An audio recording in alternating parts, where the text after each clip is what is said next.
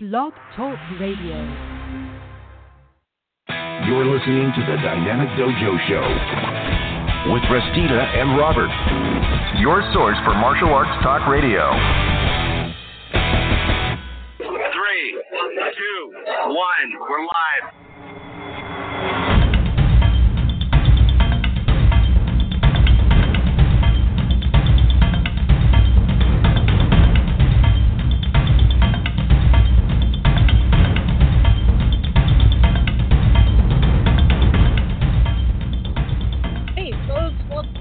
Dojo Talk Radio. It is, I don't know what the date is. It's the date. It's the 23rd of September. It's like the summer has just flown right on by. I don't know what happened this summer. Thing you know, one time, I'm out in my video having a beer, and now it's like it's dark at like 10 o'clock. So I don't know what's going on. But gosh, like people watching already. So Janie Larkin-Meiser is listening, and Kathy Long is also listening. Hit those like buttons. So Greg Dutra is watching. John Lupo, hey John, how you doing? 15 other people are watching all day. We've only been on the air like 5 minutes. That's great. So stay tuned, folks, because later we're going to be talking about what not to do as a martial arts instructor. We've already in the room, for those of you that are in the green room, I had talked a little bit of stuff about, I guess the subject shouldn't be what not to do, but what is acceptable as a martial arts instructor. Well, you guys out there listening are probably martial artists or martial arts instructor, but we know that martial arts is all about par for course. I mean, if you learn martial arts, you're going to get, bruise here and there, black eye, lip, what have you. And as a martial arts instructor, I understand accidents happen, stuff like that. But where's the line between instructor negligence for the class and accident? So, that's something we're going to discuss with you all. Also, sexual harassment in the dojo, that is a no. And we'll talk a little bit about that. What else? Yelling at students in front of other students, berating students. Kathleen Irwin had met other Alvarez is also watching. Hey, Robert Feather is watching of Apache knife fighting. If you've never seen Apache knife fighting, look up Robert Feather on Facebook. He's a badass. David Mastro is also watching. Thanks for watching. Danny Golden, how you doing, Danny? Anyhow, so I'd like to hear from you guys. So I'd like to hear from Jeannie and Eric and John Lupo and Kat. Matty Evans is watching also. He's in Australia, down under. Let's see, another subject that was suggested by, who was this? Oh, by Kathy Long. She suggests, how about pairing other students? That shouldn't be a no. So, you don't want to be like, well, what do you mean you can do that yet? I mean, Johnny's doing it. How come you can't? Stuff like that. So students playing favorites. There's a lot of stuff that we can talk about as far as what not to do as an instructor. And again, I want to hear from you guys. Give us a call a little bit later, 476770699. Rick said, I'm here. Hi, Rick, and I'm here. So De Jesus is also watching. How you doing, cuz? Nice to see you. Look at all those like buttons. Oh my God, keep pressing likes. If you like what you see, if you like the show, hit the share button below. There should be a share button below. I hope there is. Share it and tell people why you like listening to the show, because we can't do the show without you guys, our supporters and our fans and our listeners and stuff like that. Please share this show. What not to do you a martial arts instructor. So, anyway, Michelle Manu, how you doing, sister?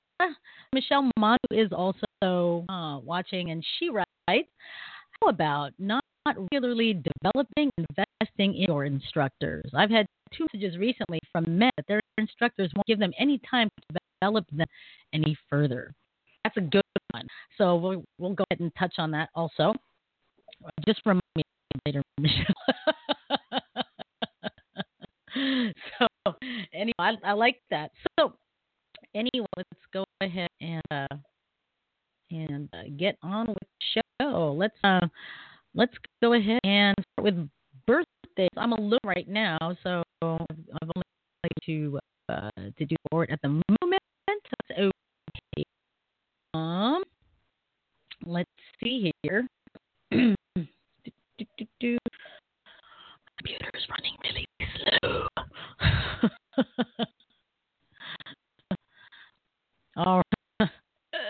Yeah. Right. So let's move on to the birthdays. As far as for today, my friend Deb Countdown is having her birthday today. Oh, it is today for Hanshi Daniel Hecht's birthday today. Also got Harris, Joan Diaz, Matthew Caitlin, Butch Pittman, Brian Knapp, and on Monday, tomorrow, we've got Tim Kiss, a whip-cracking, nice throwing friend of mine. Happy birthday. A former Tai Chi student of mine, Johnny Bowman, is also having her birthday tomorrow. Harry Shriver, Scott Conaway, Russell Northup, Ninpo International is also having their birthday tomorrow.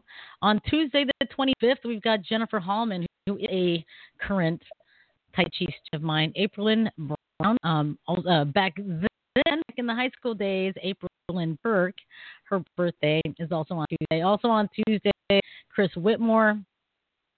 And who else? And Eva and Nathan Barnett. On Wednesday, who do we have for Wednesday here? Nobody. On Thursday, we've got Vig Miyahara and Corky Davis.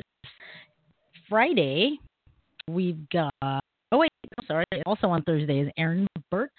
And on Friday, we've Chris Frazier, Derek Smith, Michelle Miller, and who else? And good friends Ray Lingo from a Bukukan karate brother of mine from years ago. And also a high school friend of mine, Dave Rickman. On Saturday, the 29th, we've got Kevin Hufford, Azteca Guerrero, Vince Maurer, and so for everybody, September 23rd, I don't even know when that Saturday is. My calendar up here is stuck on June. But for everyone who has a birthday this week, this is for you. Happy birthday to you. Happy birthday to you. Happy birthday. Happy birthday. Happy birthday to you.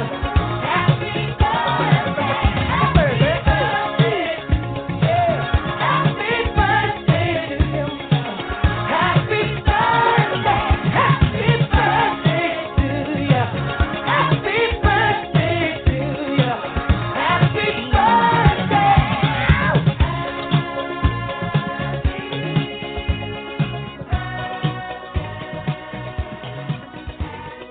All right. Happy birthday. Make it a great birthday week.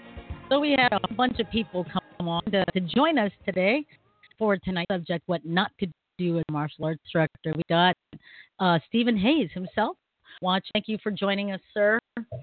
Tina Fuller. Hey, Tina from Michigan. Raf Akamoso, one of my old students from back in the day. We've also got Robert Suttles watching. Kathleen Irwin joined us.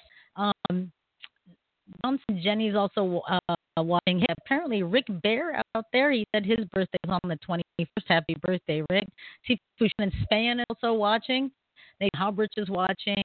Andrew Jen, how many people can I hear watching? Let's get like 20 people watching, folks. If you kind of like this subject or even like it a lot, what not do as a martial arts instructor?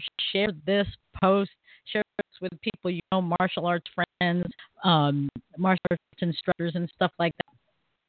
And tonight's show is not so much what I think martial arts instructors shouldn't do, but rather what you guys and gals out there think martial arts instructors not do, as well as me, because what's allowed in one dojo is probably a no in another dojo, or a complete moral no everywhere else. So I just kind of want to get your guys' take on that. So Kevin Salcedo was also watching. Danny Bolden is watching and says an instructor should never put students in timeout when they are acting up. Give them more push-ups. Peter Nathan is watching. So, considering that I was around a chicken with my head cut off today, I didn't get together any of my news and stuff like that. Let's just officially open up this subject. Why don't we? Here's our phone number, 347-677-0699. Give us a call. Want to talk live, because you know what? It's easier than typing in the comment. So, let's just start with Master Danny's comment here that instructors should never put students in timeout when they're acting up. Give more push-ups. So what do you guys think about that? Now, if you teach children, you may or may not have used the timeout thing, right? Personally, I've used the timeout for very small children. I have a class called Tiny Tigers, and that class is for kids ages 4 to 6. Now, if a kid is, there's some factors I think contribute to that. Number one, they're have been taught by their parents, what is appropriate behavior. Number two, if they're preschool or kindergarten, first grade or whatever, what kind of influence are they getting there at school? But, no matter what, kids are going to be kids. They're not little adults. That's just my opinion. But, for me, time out worked for me for little kids. For my Tiny Tigers class, it was 30 seconds horse stance in the corner while the rest of the class was doing something super fun. And then when that 30 seconds was up, I'd say, Johnny, your 30 seconds is up. Do you know why you were put in your horse stance timeout? Yes, ma'am. Okay, come on up. And then the super fun activity stops. So usually a kid only, gets like maybe 1 or 2 of those horse stance timeouts. They realize, hey, if I act appropriately, I like to do something fun too. so it works for me. Now, of course, older kids, I also have used push-ups. I've used horse stance. I've used plank. I've used plank on knuckles. I've used, sit in what I call the second floor elevator sit-up, which is pretty much a crunch. It's held above the floor. And I've tried that, and those work also. However, I do believe that for little kids, timeouts can be of some use. Not for all kids, but can be of some use, because sometimes kids do get overwhelmed, even though they're having fun, because you can put ups. I guess it depends on the context, at least for little kids. Right? Okay. So if why did you make money when you should be letting me drop and give me 50? Well, now it's obvious to that little kid, even at 4 years old, that it's a punishment, right? So how do you convince a child that knuckle push-ups on hardwood dojo floor is good for you at the same time as being a punishment? So There you go. Now, Garrett Collins also joining him here, and he writes, if the student is disruptive to the entire class, then the timeout is almost essential to the development of the other students. I agree, Master Garrett. I agree. Because, you can't have some one kid disrupt the class. If other kids are they want to listen, want to learn, and want to find out how to do drill, then, we can't be trying to, play, psychological game with the 4-year-old. We can't say, well, why we have to listen to Sifu. We do that so the way we show respect and not respectful. And sometimes 4-year-olds don't even know what respect means. I've met a 6-year-old that didn't know what the word respect means. He just knew what the word was, but he didn't exactly know what it meant. And, I think back to when I was 5 years old, and, I thought respect meant listen to your parents, otherwise you get swatted in the butt. Is that really respect? But that's how I learned. You see what I'm saying? So when it comes to, little kids learning consequences, but I think it has to be different. And I've seen instructors give 6-year-olds push-ups and then yelling at them to start over because they can't do them right yet. These are white belts, right? And they can't even control their bodies yet. Not saying all, because I've met some 4-year-olds that can do some kick-ass push-ups, but I've also met some 8-year-olds that can't do push-up. They've got the stay back and stuff like that. And yes, that includes boys. It's not just girls with the girly push-ups. I've seen boys do it. In fact, I've seen boys far often do the sway back kind of push than I do girls. Misty Fishbone is also watching. She says, I've seen adults that don't know what respect is. He goes, I've met people in the 30s that don't even know what respect is. Writes in, there is a seriously fine line between respect and intimidation. Yes, exactly. I remember, that reminds me of, some YouTube videos that I watched a few years back. It was about some guy picking a fight with another guy because the other guy didn't respect the first guy. You gonna respect me. You're gonna respect me, boy. You can respect me. And of course, there's a lot of swearing and stuff going on. And just because the other guy didn't cow or show respect or whatever in the way that the first person wanted it, that first guy wanted to pick a fight. And I'm thinking, I'm sorry, you got to earn it. Just go walking down the street expecting everyone to respect you. I've met teenagers like that, folks. Entitled teenagers that are like, don't respect me. What the hell is that all about?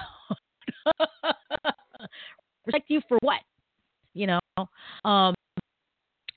And that leads into another memory I have of when I used to teach at a middle school, Central District. Now, in Seattle, the Central District is, depending on where in Central District you go, known as Hood. And this middle school is in the middle of it all, right? And anyway, I was teaching a after-school martial arts program there, and the kids kept walking past the lunchroom where I held the class, and they would make wah noises. They would stop in front of the door and do this kind of stuff, wah wah wah, right? Ridiculous, So one time I said, "Do you mind?"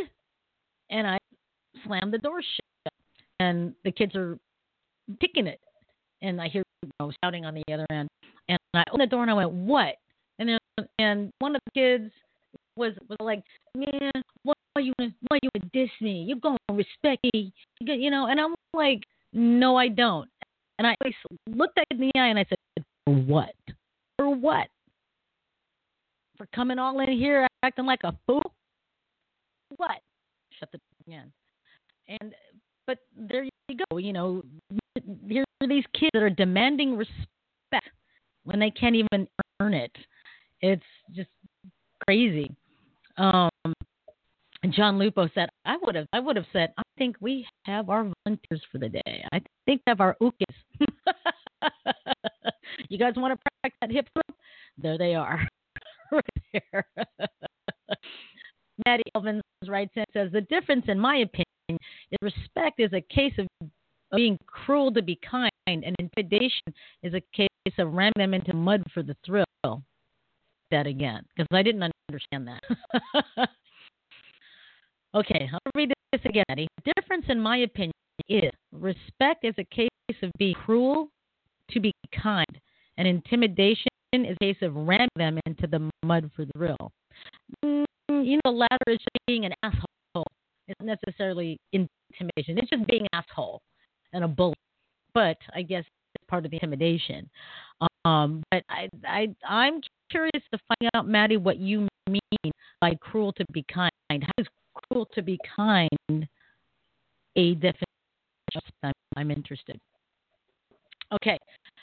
Lindsay Mantua is also watching. Thanks for watching, Lindsay. She owns a wonderful dojo, and she writes one as a stance, starting at 5 minutes, and we go from there. They like it, so they pay attention. That's right. You give them a redirection that is something that is a little bit less than fun.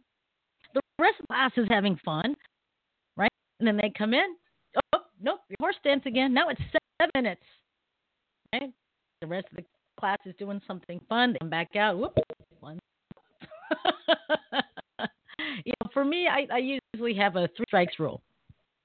3 strikes, then the horse stance or the push-ups or whatever it is that I give, depending on age, goes to like 50 to 100, depending on the nature of the infraction.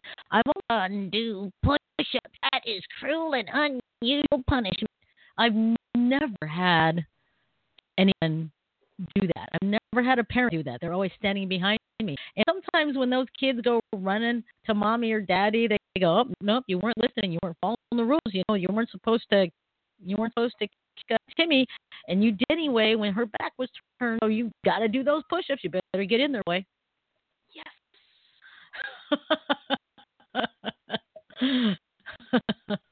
Yeah. So let's back up here to the comments. Lupo writes in and he writes, if you want my respect, earn it. Some people have authority and expect instant respect from people. It's so true. And I'm sure you guys have heard this from, masters and grandmasters and sokeis and stuff. Not all, but some, the ones with the ego. Do you know who I am? I always tell this story because it's the funniest thing ever. Robert Steele and I were seating people for the Masters Hall of Fame when it was in Hollywood, and we were inside behind the door. We were putting up the table tents and the seat reservations and just getting everything all nice, neat, and stuff like that. And then we were going to throw open the doors. Well, anyway, the guy comes in. I don't know how he got in. I think he came through the kitchen personally. I think that's what he did. And I see him walking out, and I'm like, "Hello, can I help you?" And he's like, "Yeah, I'm being inducted tonight into the Masters Hall of Fame." And I went, "That's nice. Well, doors don't open until 6:30, so I don't know if you can, but if you could wait outside." Well, I would get my seat. The doors don't open till 6:30. And I said, "Do you know who your ambassador is?" He's like, "I forgot, but I'd like to reserve a seat." And he goes, I'd like to reserve my seat," adjusting his tie and all that. And I said, "I'm sorry, sir, the doors don't open until 6:30. And I'd like to speak to the management." I'm like, "Well, the hotel management can help you. You have to talk to an authorized representative from Masters Hall of Fame." "I want to speak to someone from the Masters Hall of Fame. You're looking at one. And he's like, you know who I am? Over at Bob. I said, Bob, you know who he is?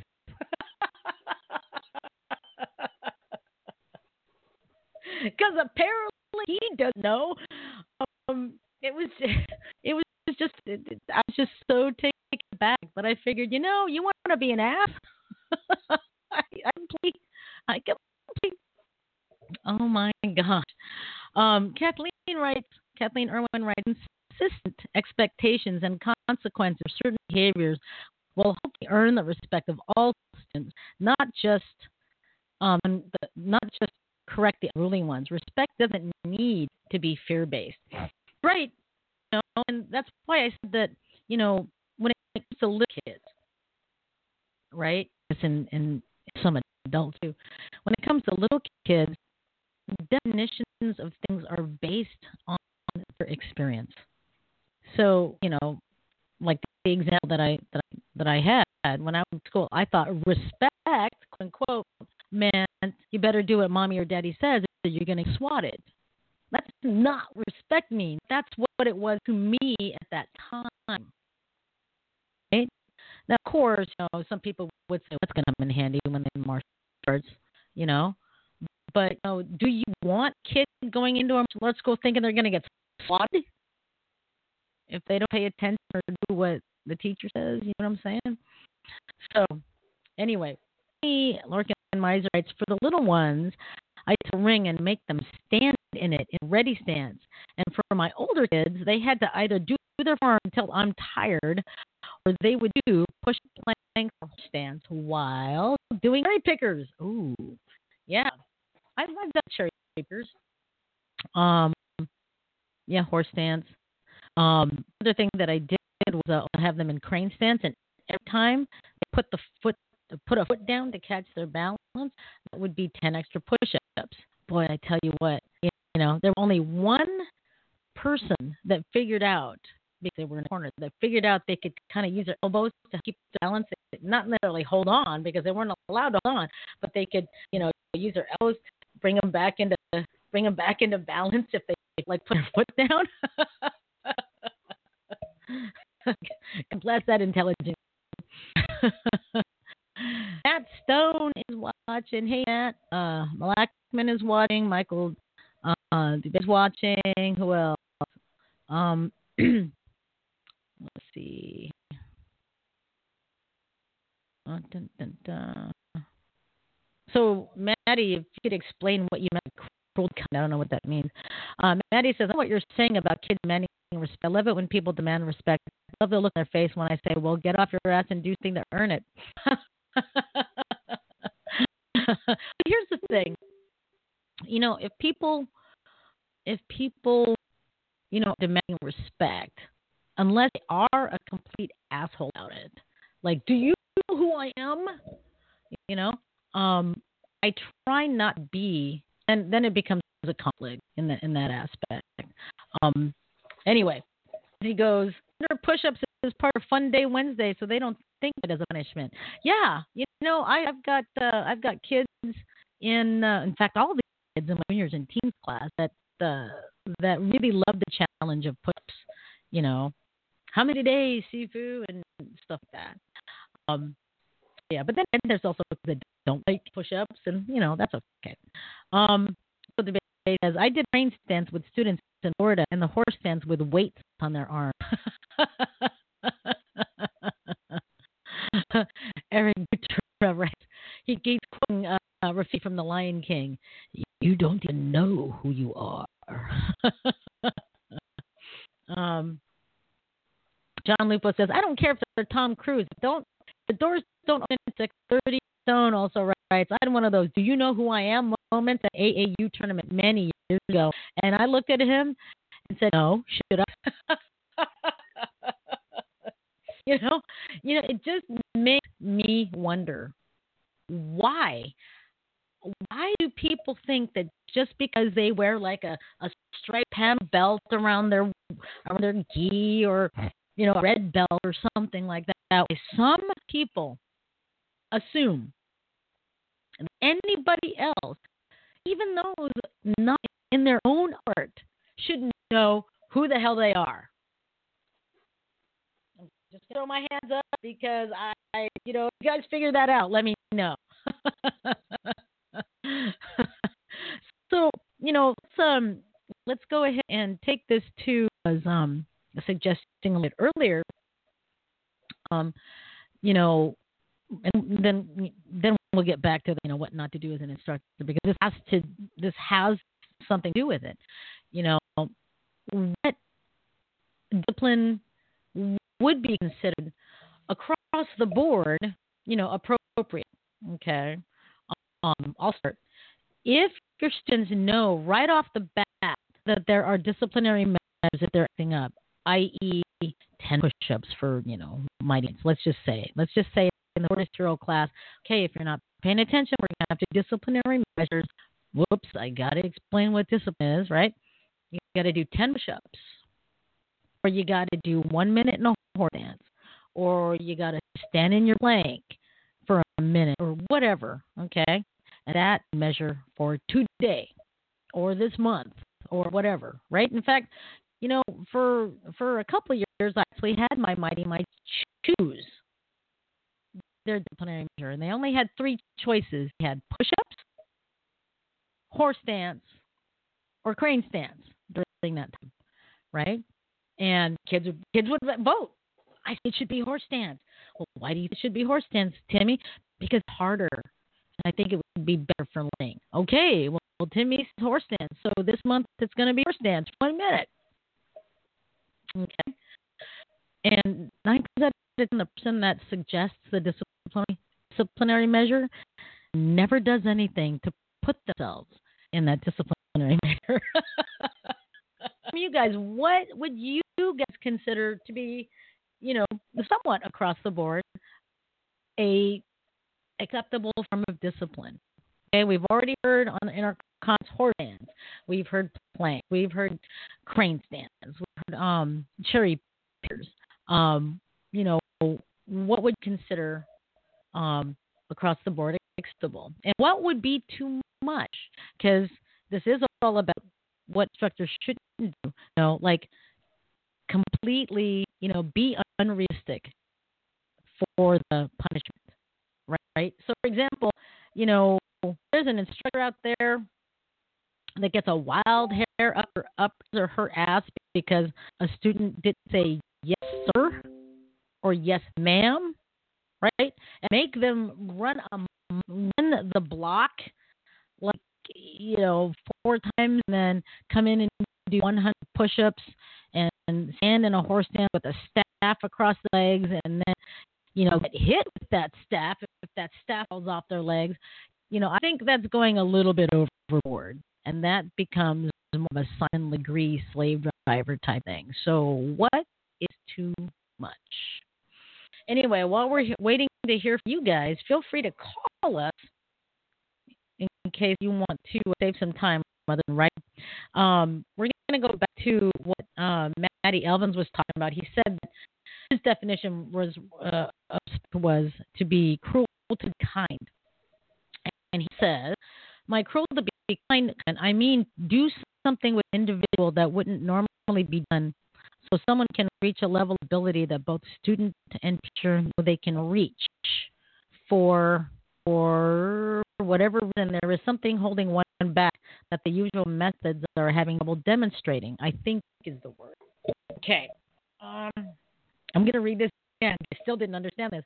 Cruel to be means doing something with an individual that wouldn't normally be done, so someone can reach a level of ability that both student and teacher know they can reach, but for whatever reason, there's something holding back. Okay. Well, I don't understand where the cruel comes in there. But is that respect?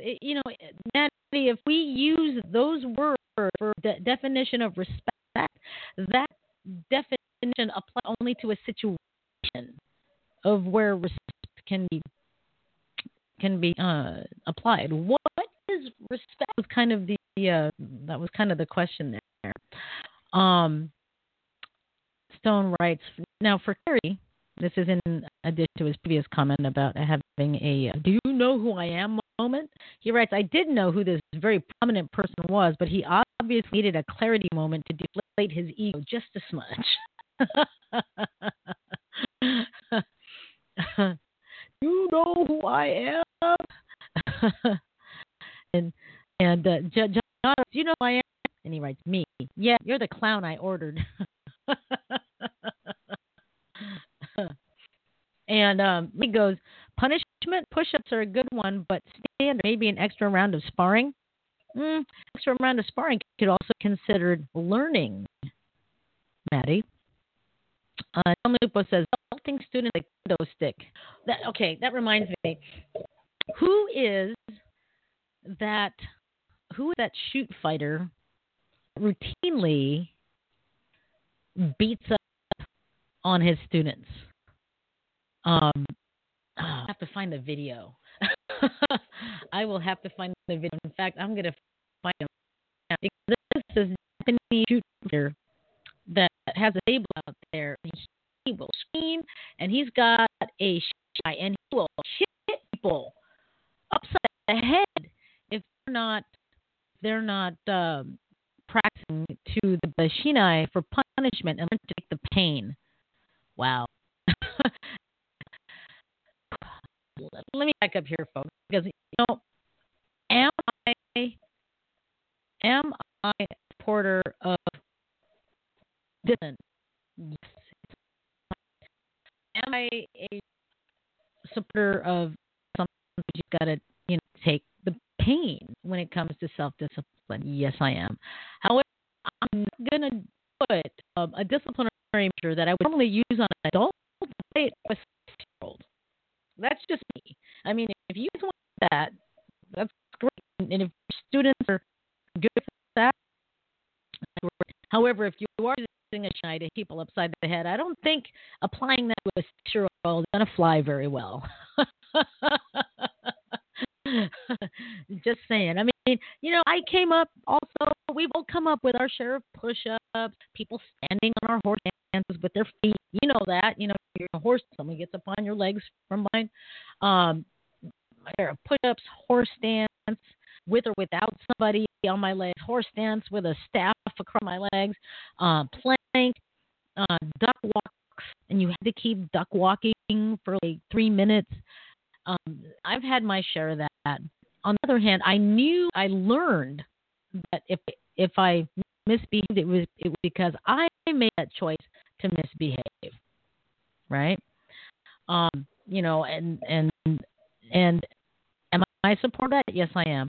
And do I lose patience with parents that coddle their kids and don't want anything to happen to their kid? They don't want their kid to do any kind of work, still get promoted. I had a student like that once. I had a student where the father just absolutely refused to have any contact.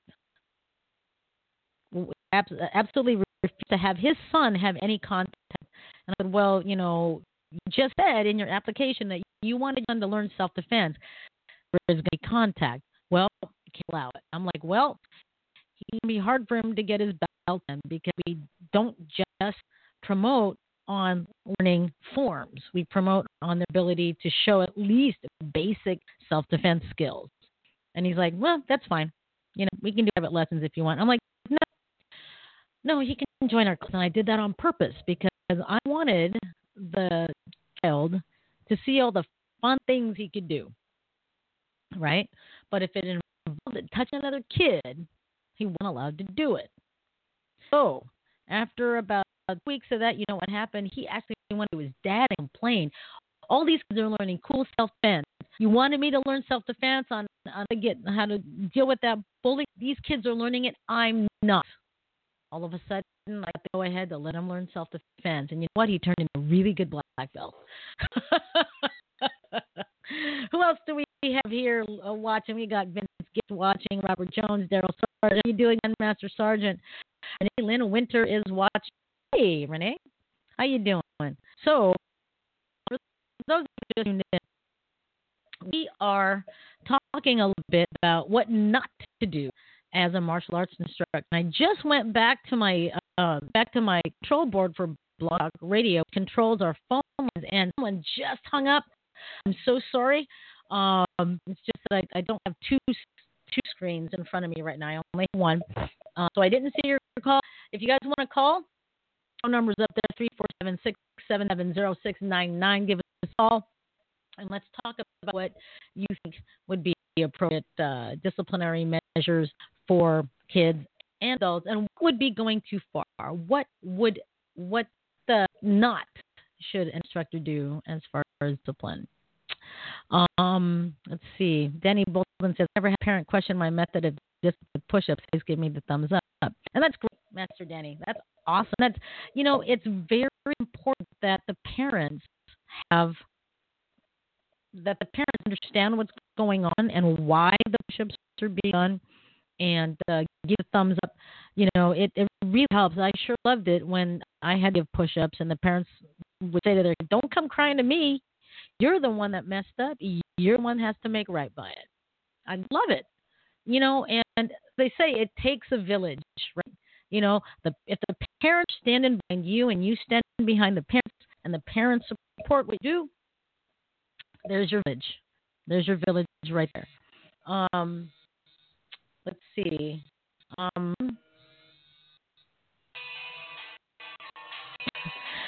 My regular phone is ringing.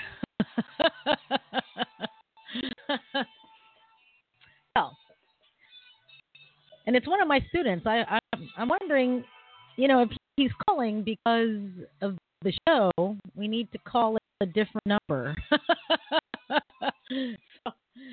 So we need to call it a different number, Ethan. Anyway, he's calling about the show. So sorry about that, folks. All right, let's go ahead and dismiss that. Dun, dun, dun. Maddie says, I know what you're saying about coddling. It's something that really ticks me off no matter what field I see, whether it's a workforce, training, or whatever. Well, I haven't met for any parents that coddle their kids while the kids are working at age 10. Although I have seen parents coddle adult children. Probably a different show. It's a different show. Garrett Collins quotes karate. This is a karate dojo, not a ding class. Cobra Kai Sensei. Anyhow, give a call 347-677-0699. Because if sometimes it takes too long to type, and sometimes I go off the subject while you guys are typing. So anyway, let's go ahead and take a look here. So Pam Soldoff is watching also, and Jason Velez is also watching. Hey, 19 people watching. John Lupo, I could think of having the student practice longer on one of the moves they say they're having trouble with. They are both receiving discipline and maybe even getting better. And that's a good one. I like that one. He's a martial art teacher. It's students. Maybe I should write. Here we go. Martial arts instructor he's up on his students. I'm going to post in the comments because this is crazy. See here, comments here. I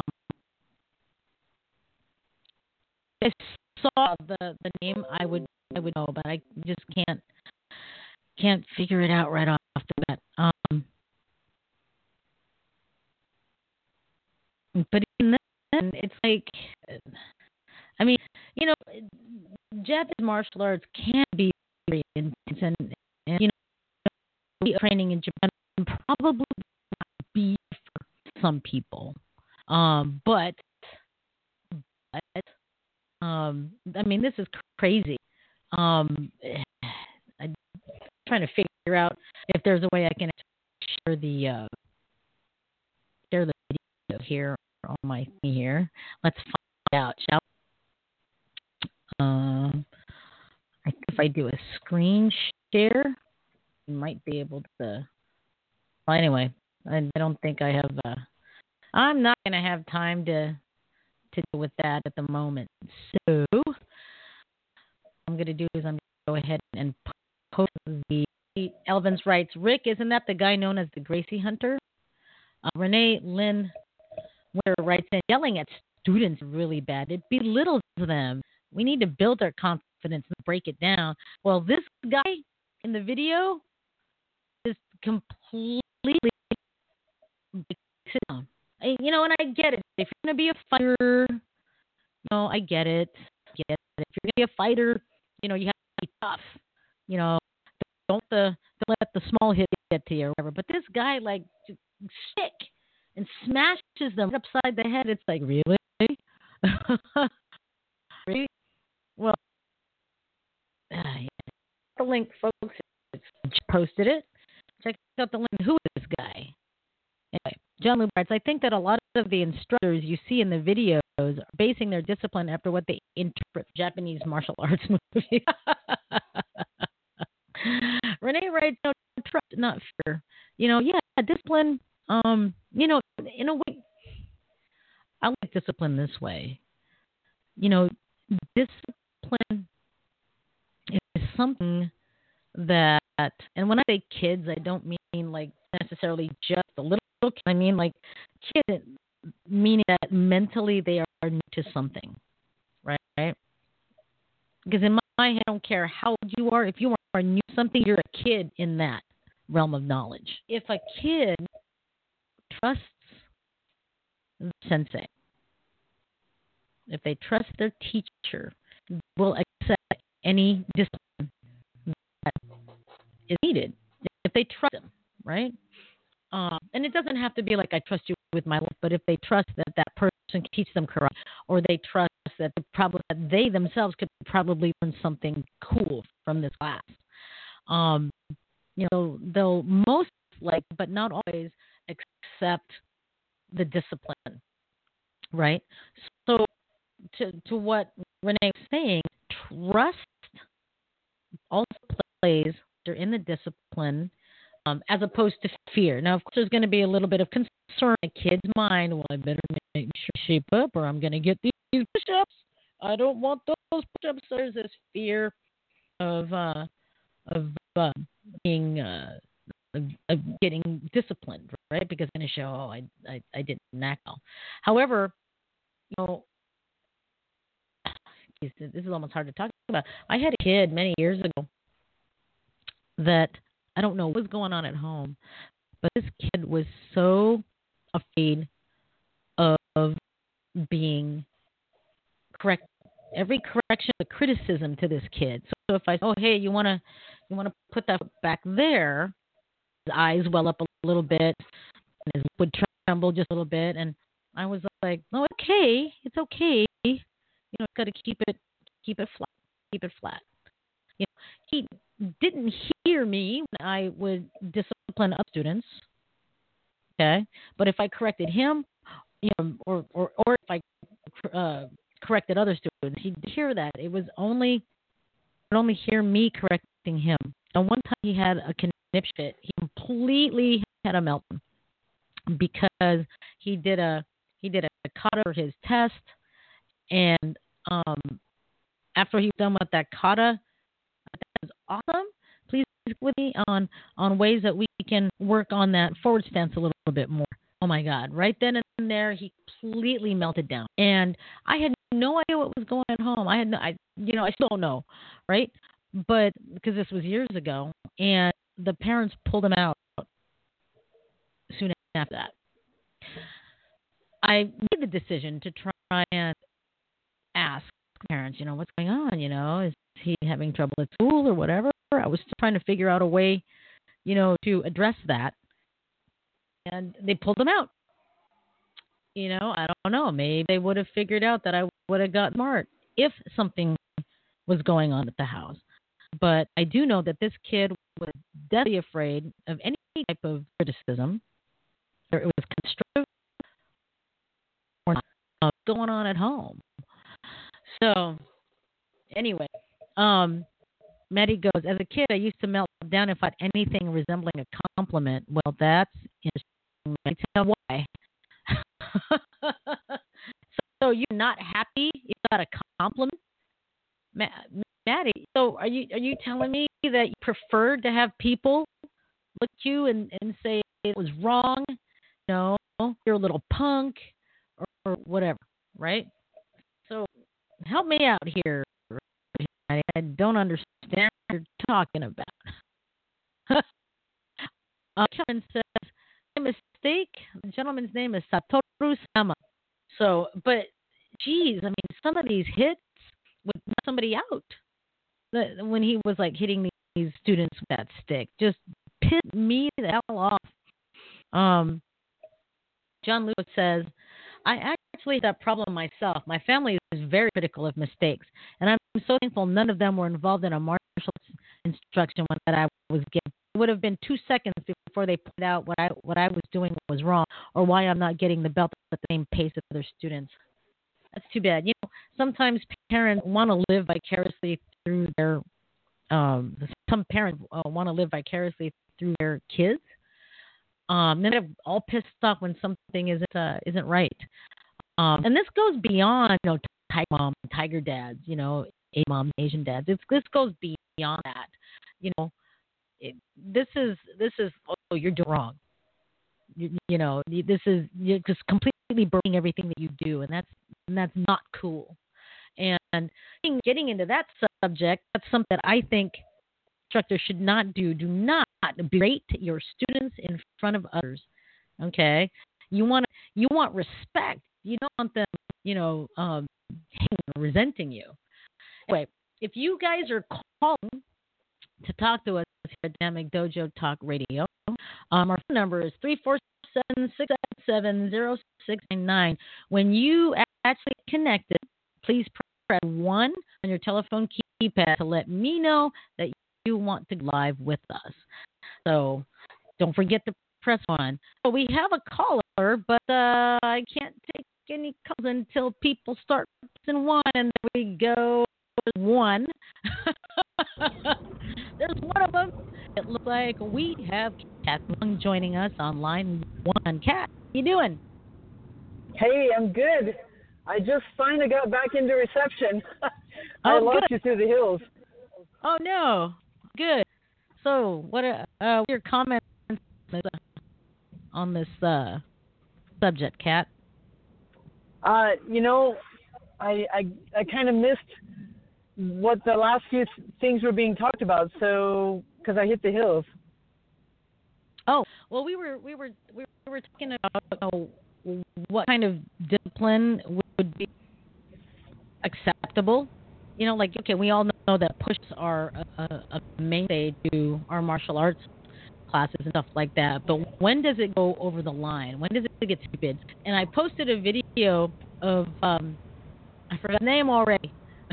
Satoru Yama, who I think he was a shoot fighter, and some people have said that he might have been the same guy that started K1 back in the day. But he would take stick and beat his guys across the head while doing their practicing, right? They're shadow boxing or something, and just scream at them. You know what? I saw that video. What's that?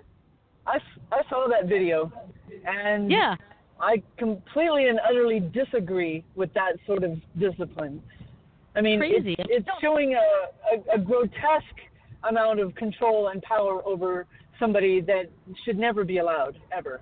Exactly. And I don't understand Japanese all that well, but I did pick up, you're a useless shit. And it's like, okay. So, man. All right. So we have another great friend of mine on line 2, Bobby Edmonds. Bobby, how you doing? Hey, Rusty, can you hear me? Yeah, I hear you. Hey, so yeah, I agree with Kathy Long in the first place about that being reprehensible. I saw that video a few years ago that you posted, and I knew exactly what you meant right when you posted it. And I've seen some of his other stuff as well. This is what he is famous for, is not putting out fighters. It's just abusing people. He himself, I think, was like this famous shoot wrestler back in the day. But I wanted to say something about what you were talking about. Your student who burst into tears when you gave him any kind of little correction or criticism. Mm-hmm. Whenever you have a situation, I've been teaching now for 18 years, and I've gone the gamut of not knowing what the hell I was doing or saying to somebody to now it's like you have to understand human nature and how to get the information across to a student, and then the younger the student is, the more patience as a teacher you must have. You can reprimand an adult in an adult manner. As a child, you've got to, because what you say to them, you're in a position of power and respect to a child.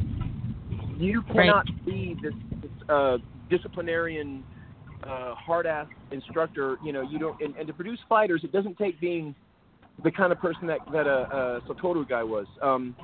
There's a guy in Belgium named Belton Lubis who runs the Warrior Strength Martial Arts Academy. He produces fighters. He produces he trains Muay Thai, you name it, BJJ. And he is like the most personable, nicest guy. You know, he's strict, disciplined. He has kids class and kids obey him without question. And he never once raises his voice. He doesn't use this kind of abuse. But when you do something like that, or when a student comes to you, like he's like your student, from a background of that maybe it happened in his life, correction or criticism becomes implied abuse because they get it from everywhere else. And so when you say, okay, you know, Johnny, you need to straighten your legs out, he's already thinking, little Johnny's already thinking about, God, my father took a belt to me the last time he said that. So what's in the, and then it just psychologically scars you to the extent that it hinders any learning. You don't get to learn at that point. They're not learning. They're just trying to figure out what they can do to please you and get you to not hit them or get you to not crack down on them, however it is. There's no learning process there. You're not a teacher. You're a dictator. Yeah. And so that's what I wanted to say about that. Yeah, and thanks for sharing that because, luckily I've not personally got to know, jerkwad karate instructors or anything like that. I've heard about that kind of, power play kind of, type of stuff. Yeah. I have.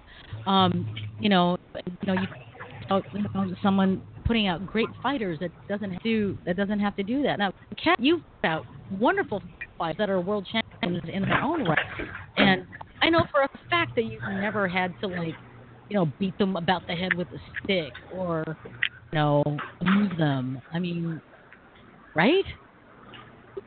I was severely abused all throughout my fighting career by my coach and my instructor, and I completely and utterly understand what that's like. So when I was training people, I think because I knew, I understood and I went through the abuse, I chose to go the exact opposite way, and I never had a problem with anybody when it came to asking them to do things, and they would just do it because they understood that if they wanted to rise above everyone else, they had to do the hard work. They knew that. Right. And I never had to coerce somebody or berate somebody or belittle somebody or beat somebody. I never had to do that. And I never will do that, which is a wonderful thing because, sometimes you have to sit down with somebody and say, okay, I mean, I know you want to be a fighter, but I see that you're not doing this, that, and whatever, and I'd make them see what they're not doing or what they are doing. And if once they see it, typically they understand, and they either make that change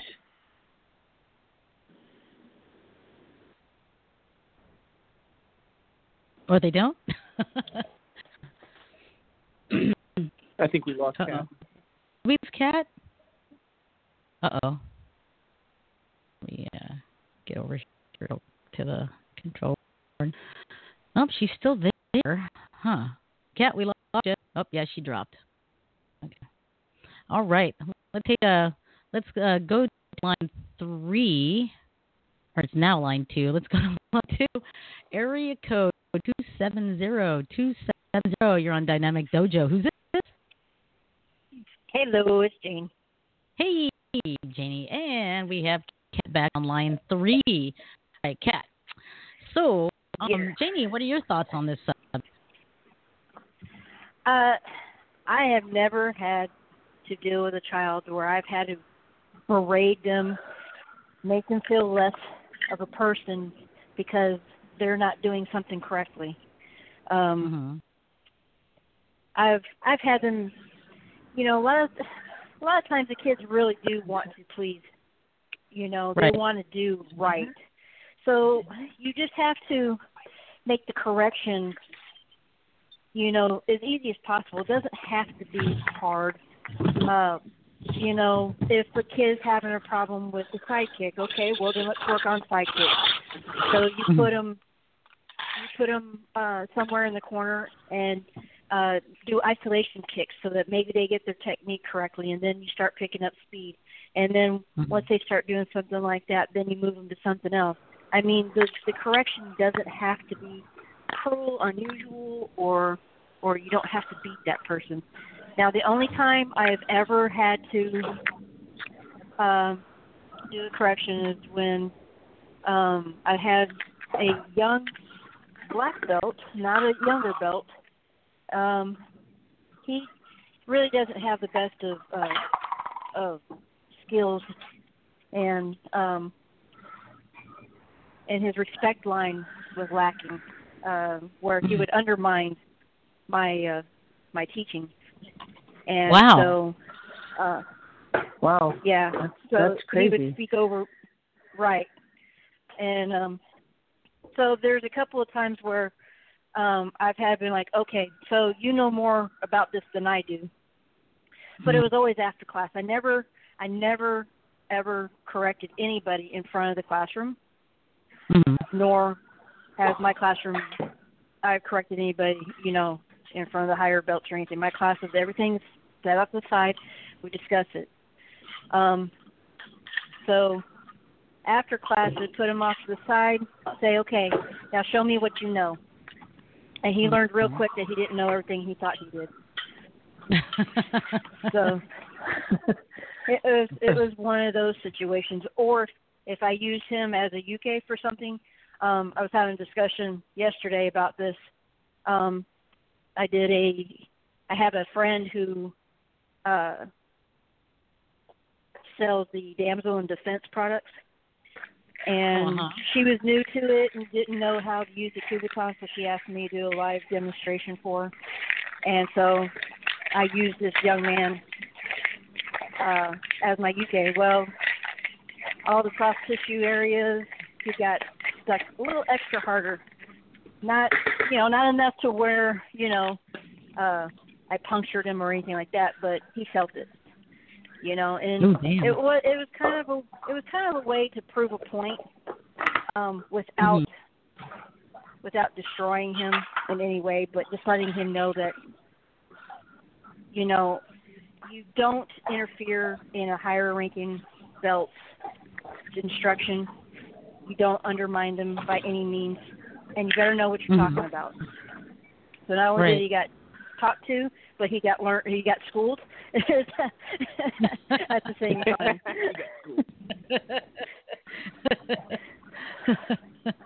So Renee Winter wrote in and goes, I agree, Janie. They aren't to be a pro that fast. It's a repetitive learning process until they get it down good. Tom Dwyer is watching. Harry Mock is also watching. Kane Irwin is still watching. Robin Dahlberg. Hey, Robin, how you doing? Just came on. Your Chan's watching. And Inoue is watching also. Ron Van Cleef. Sir, how you doing, Ron Van Cleef? Thank you for joining us. James Flanagan is also joining us. And look who's popped up. Malia Bernal. How are you doing? Yay. So, to everybody that is watching. And apparently it says Cat Long's watching, but you're driving, Cat. You're not supposed to be watching. No, wait, I'm not driving. I'm home. You are? I'm not driving. Oh, okay. Yeah, I'm home. Oh, okay, great. Yeah, all is well. I'm not driving anymore. Yay. All is well. Sigung Perez is also watching. Jane's watching too, and on the phone. How cool is that? All right. So That's good. let me check our lines here. Okay. So we've got Bobby Edmonds joining us, Jenny and Miser joining us, and Kathy Long. For those of you that are listening in, we are talking about what martial arts instructors should not do, what not to do if you are a martial arts instructor. So far, we're talking about the level of discipline, about how sometimes, some instructors just go way overboard. So let's kind of like, steer the conversation a little bit differently, and let's go to general protocol. Like example, not if you're an instructor, make sexual innuendos to any student whatsoever. Correct. Should not. What are your guys' thoughts on this? Everyone speak up. Here we go. Kat, let's start with you. Yeah. Well, when I was coming up through the ranks in Kung Fu San Soo, my instructor, who was also my boyfriend, he would flirt with teenage girls and then go up to the parents while they were watching him teach class and say, yeah, she's hot for me. She's got it for me. Whoa. Yeah. In front of me, he would do this. Yeah. That makes no sense. No, it's just horribly inappropriate. I mean, you just don't do that. And it would make them uncomfortable. Appropriate. Totally inappropriate. Can you imagine being those parents? Can you imagine being those parents? If I had a daughter out there, parents from throat punching him. Oh, I would. There was the catch. I mean, they would pull their daughter out and quit. They would pull her out and cancel their contract or their membership agreement, and then Eric would take it out on me. Hey, Kathy, can I ask you a question here? Jerkwad. Did any of those kids, did your instructor / boyfriend at the time, did he ever take any responsibility for this at all? Did he ever pipe up and say, None. You know what, I'm being a jack off here, and this is completely inappropriate as an instructor, as a human being, as a carbon-based form of life? Nothing, none at all. No, it was always my fault. And I think it's because I was, some of my first Eskrima teachers were women, and I was a typical male like anybody else. I've said inappropriate things before, but overall, I've been raised or trained with respect towards women, and some of these things that I hear sometimes are completely out of this planet for me to believe. I mean, I believe you. I'm just like, but what makes a person look at to behave that way, think it's okay, and just keep on keeping on like nothing's nothing? That blows my mind. It really does. When guys are so full of themselves, they think, don't even get me started. And Rusty, I know you've been through this crap before. I've been there when some of it's happened. So yeah. Yeah. So, when some people are just feel entitled to win, that's when those kind of comments come out. And it doesn't matter if they say it to a student, if they're going to go out, if they're going to go out with, if a male instructor goes out with male students and say, "How did you check out that new girl that joined yesterday? She's hot. I'd like to put a belt on her." Stupid shit like that. I know that there's some that's in bad. the South. I know that in the South, especially, there are parents who talk that way to their male children in the hopes that they're not gay. I know that this happens. They'll be like, "Oh, don't you want some of that? Ooh, that's awesome." They're kind of, it's like, "Gosh, I sure hope he's into boobs and not penises." I've seen this happen. I know that's for a fact. Wow, really? But the emotional scarring it leaves, because nobody wants to disappoint their father. the emotional scarring it leaves behind can't be underestimated. How you end up treating women, humans in general. Like I said, to hear some of the stuff from some of you women that say, "Oh, my boyfriend did this," or my instructor did that, and I keep thinking, were they from another planet that they thought this was acceptable? But I mean, like I said, I think I'm kind of alone in this respect as far as men go. No, I know what you're talking about because I'm now living in the South, so I've seen some things myself. I was in Tennessee one time. Yes, I was in Tennessee, and I was a guest in a school, and I heard another instructor said an inappropriate thing about another student. I went over, whispered in the parent's ear, told them what they said, and then I packed my stuff and said, "Don't bother asking me back because I won't be." Wow. I'm not going to sit there and let somebody mistreat or talk badly about, I can't put up with something like that. Yeah. If you're an instructor, you need to act as an instructor, and your ethics need to be up there. If you don't have any, then you don't need to be an instructor. Wow. It's absolutely Amen. I agree with you. Yeah. Now, Renee had written in, and she writes, I had a male instructor come in and ask why I teach my old women's class. Afterwards, my girls said he was staring at them. Weirdo. I was lucky enough to fight him on my next rank test. My brother asked what the hell out of him. I said because he deserved it. And he was my last fight. So, wow. So was this an instructor in the same style? If it's the case, wow. You know, there needs to be some asses kick that dojo. Maddie Ellis writes, when on the mats, men and women don't exist as far as I'm concerned. You're all students. Then there is the master. When it comes to adults, however, once all the mats and out of the dojang, then that's between them. That's between them, opinion. Okay, true. That's fine. But earlier, Maddie was saying that it goes far beyond just coming up to some woman and saying, "Hey, hi, you want to go out later?" That's stuff like that. Everything else is equal. Yeah, right. That's assuming everything else is equal. But then if that male instructor decides to go out to dinner with male students and start talking about how hot this new student is, get the rat on this pick or whatever, then what is he teaching those students? Guess what?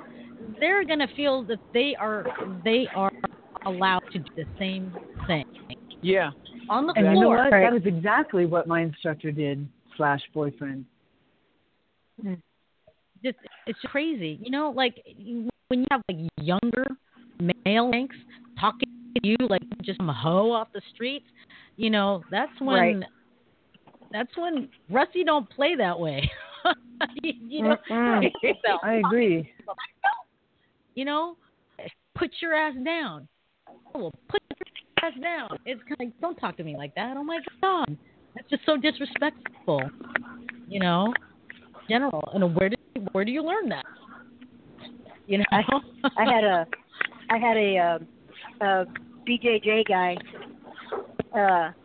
He thought when my daughter was living here, he thought she was really beautiful and stuff. And he was on the mat, and he was even being disrespectful toward me. He says, "Hey," and this is before she's going to be 19 next month, but she was about to turn 17, and he goes, "So how old is she?" And I said, "Well, she's 16. She'll be 17 soon." He goes, "Wow, she's really hot. So when she turns 18, are you gonna let me date her?" And I'm like, "No way." For one, wow, really? I said, "For one, I can't believe you just said that." And two, hey, Kylie, come here for a minute. And I told her right in front of him what he said, and she said, "Oh, is that so?" I let my daughter handle herself in her own way. Because, nice. She's going to be a woman. She needs to know how to handle herself. She's got a black belt just like I do. So I said, how do you want to handle this? And she says, get on the floor. So, yeah. She folded his ass in half. She slid in with a side kick and lifted him off the ground, and I couldn't have been more prouder. That's my girl. And I said, parenting. Okay. You're doing it right. Yes. I said, now, I let my daughter handle this time. You saw she might be little, but she's got power. The next time you say something inappropriate like that, you're going to have to deal with me. And he said, it won't happen again. I can't believe that people think that's okay. Okay. People out here are brats, girl. I'll tell you what. That would not do well there. I'd get my ass arrested. Matt Stone writes in, and he writes, instructors shouldn't abuse the position of authority by paying our students for relationship material at all. You wouldn't do it being an office supervisor in some business. Why would you do it in the dojo? Why? I've heard, though, playing devil's advocate here, I've heard guys say, well, if that's all you do, if all you do is you're at the dojo day in and day out and you don't go out, and you do meet someone and it is consenting, what's wrong with that? Okay, well, that's still not an excuse. It's not an excuse. I mean, in my head, I think, if it happens, it happens. Because, I see, a lot of dojos out there online that have, a husband and wife team, right? They could have come up together and they could have been dating while they were students, and then now they have the school, okay? That's all very well and fine. But that's not, going up to somebody and saying, hey, can I play with belts? I mean, it's not that. It's not, ogling someone, making these, snide, suggestive comments and stuff like that. That is just gross, While we're but the at thing it, is, you're still in a position. If you're a teacher, you're still in a position of power. That is, right. It's a lopsided relationship. You can't possibly expect that to be something that's I don't know how to word this. They're your student. Right. Yeah. Exactly. And it's true. That line has to still be there. But you know what happens sometimes. If the teacher decides to discipline that student, if there is a relationship, and it gets awkward because now you go home and that person yells at you. Why did you have to yell in front of all those people? Well, he would have yelled at you if you were a regular student, and you would have had to say yes, sir, or yes, ma'am, But now, when they're at home, they're on equal playing field, and it makes it so freaking awkward. I would imagine.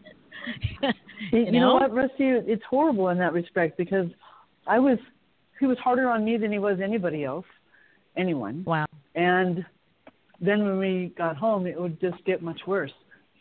Much worse.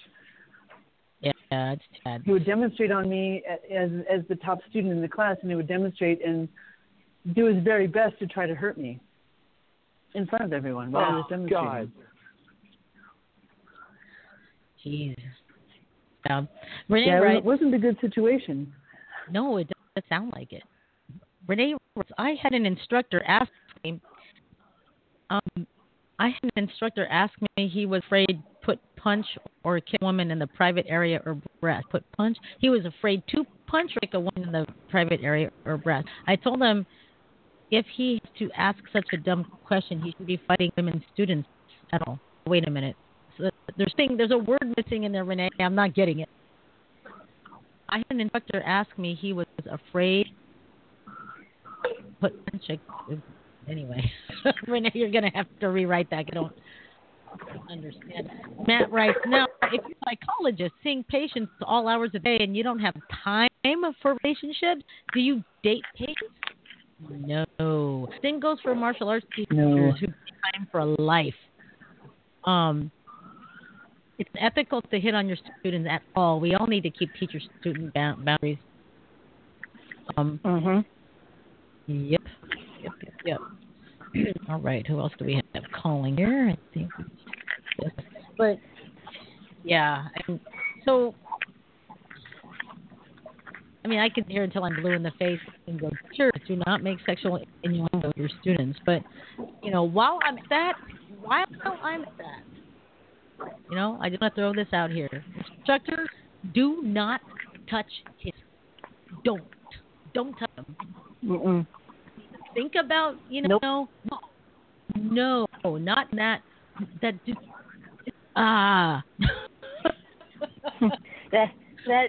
that same guy I was telling you about that was overstepping his bounds with me. One of the after school kids. The kid was pushing his buttons, but still, I don't care how much a kid pushes your buttons, you still have to maintain control at all times. And he got so frustrated that he grabbed the kid's head. And that's when I had to step in. And I got in between him and the kid, and I said, you and I need to go have a talk now. And he got suspended for quite a while until the master said that he could come back. Suspended? That should, like, completely, like, gone. Yeah, well, see, I agree. That would be gone. my call. That would have been my call, but see, he's buddies with the master.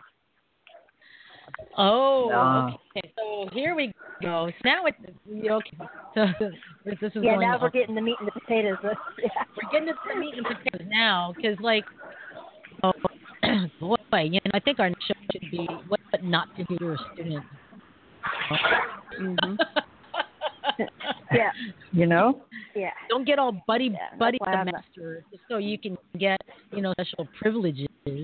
Oh my God. Right. But Garrett Collins in, and he goes, I teach my wife. We were both black belts when we met. We both keep each other in check, and we train with different instructors, so that there's no conflict of who's a higher rank. So there you go.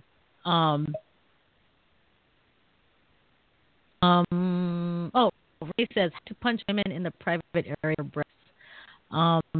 So I had an instructor ask me, he was afraid how to punch or kick a woman in the private area of breast. I told him if he had to ask a dumb question, he shouldn't be for women students at all. Well, I mean, you know, I'm sorry. You know, if I is aiming at your boob, we got to work on your aim.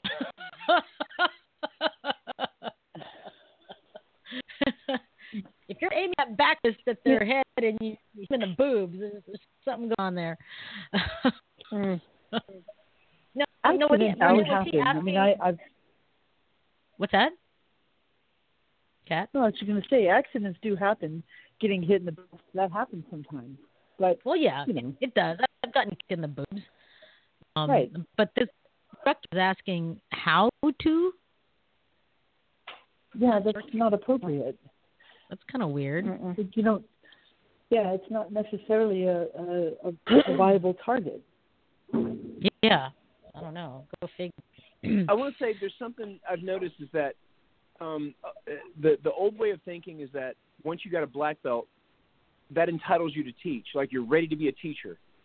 Being a teacher of any sort is an entirely separate discipline. I don't care if you have a black belt or not. Being a black belt, it almost means nothing as far as being a teacher. It means you know maybe the curriculum. Okay, I get that, but you're not. It doesn't make you ready to be a teacher. That takes a lot of work and effort, and like I've put in so much time trying to learn how to simply teach. Not martial arts, just simply how do you get the information across to other people. And this is an entirely different spectrum. And the people who don't know this are frequently the ones who are, that means I get to do whatever I want with my students. Oh, can we date? You wouldn't ask that question if you were a high school teacher. First and foremost, if you taught math in high school, that wouldn't be a question you asked. Okay, you wouldn't say, "Gosh, can I date one of my students?" No, you can't. No, but you bring martial arts into it, and suddenly it's fuck common sense. I'm sorry, but that's what it seems to be. It's like, I get special privileges. I get special consideration because I teach the martial arts. There's absolutely no difference outside of the fact that you're teaching one is math and one is martial arts. Other than that, you're in a position of power, You're in a position of authority and respect from students. And this is something that you don't simply brush off or go, oh, hey, should I date? I mean, the way I've always seen it is that if you are in this position, you don't get a choice of do you date or do you get to do this or be disrespectful of that. Right now, you are only there to deliver the knowledge. That's it.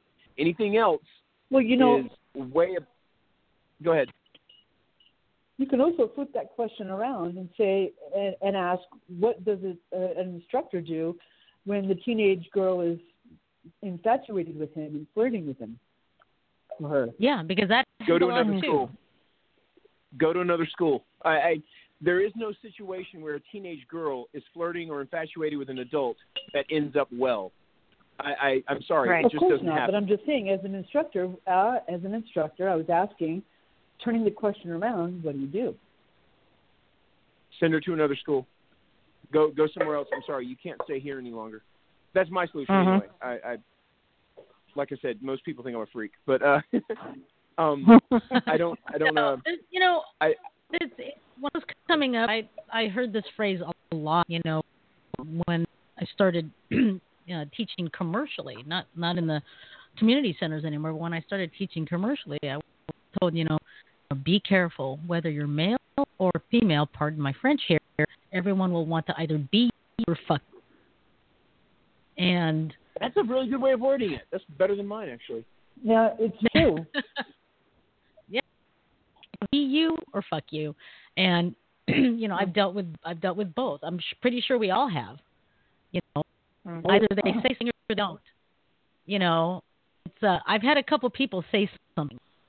I had to dismiss them because that just takes away from the martial arts of the school. I'm not here to be your candy. I'm not here to teach and have you not hear anything just because you're going, whatever, right? I'm here to teach, and no, I will accept that you're purposely going slow to pick a partner so that way I'm the person you partner with. That's fucked up. Pardon my French, but that's fucked up. That's not French. I don't know if you know that. Sorry. What's that? It's not French. He's right. Oh. I do this every time I call in. I'm just like, this is this, right? I'm sorry. Rusty, okay. you would be disappointed if I was not a smartass. You would. I think exactly. You really would. I would call his up and go, dude, you're losing it. I know. Oh man.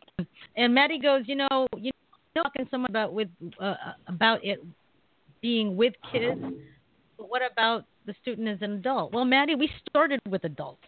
And then I added, now that we're talking about sexual innuendos, don't touch a kid. Keep your filthy paws off of a kid. Don't even think about it. Who the hell has sleepovers? It's a child. Why does this go without saying? I don't get it. I'm not getting here. But there are people like that.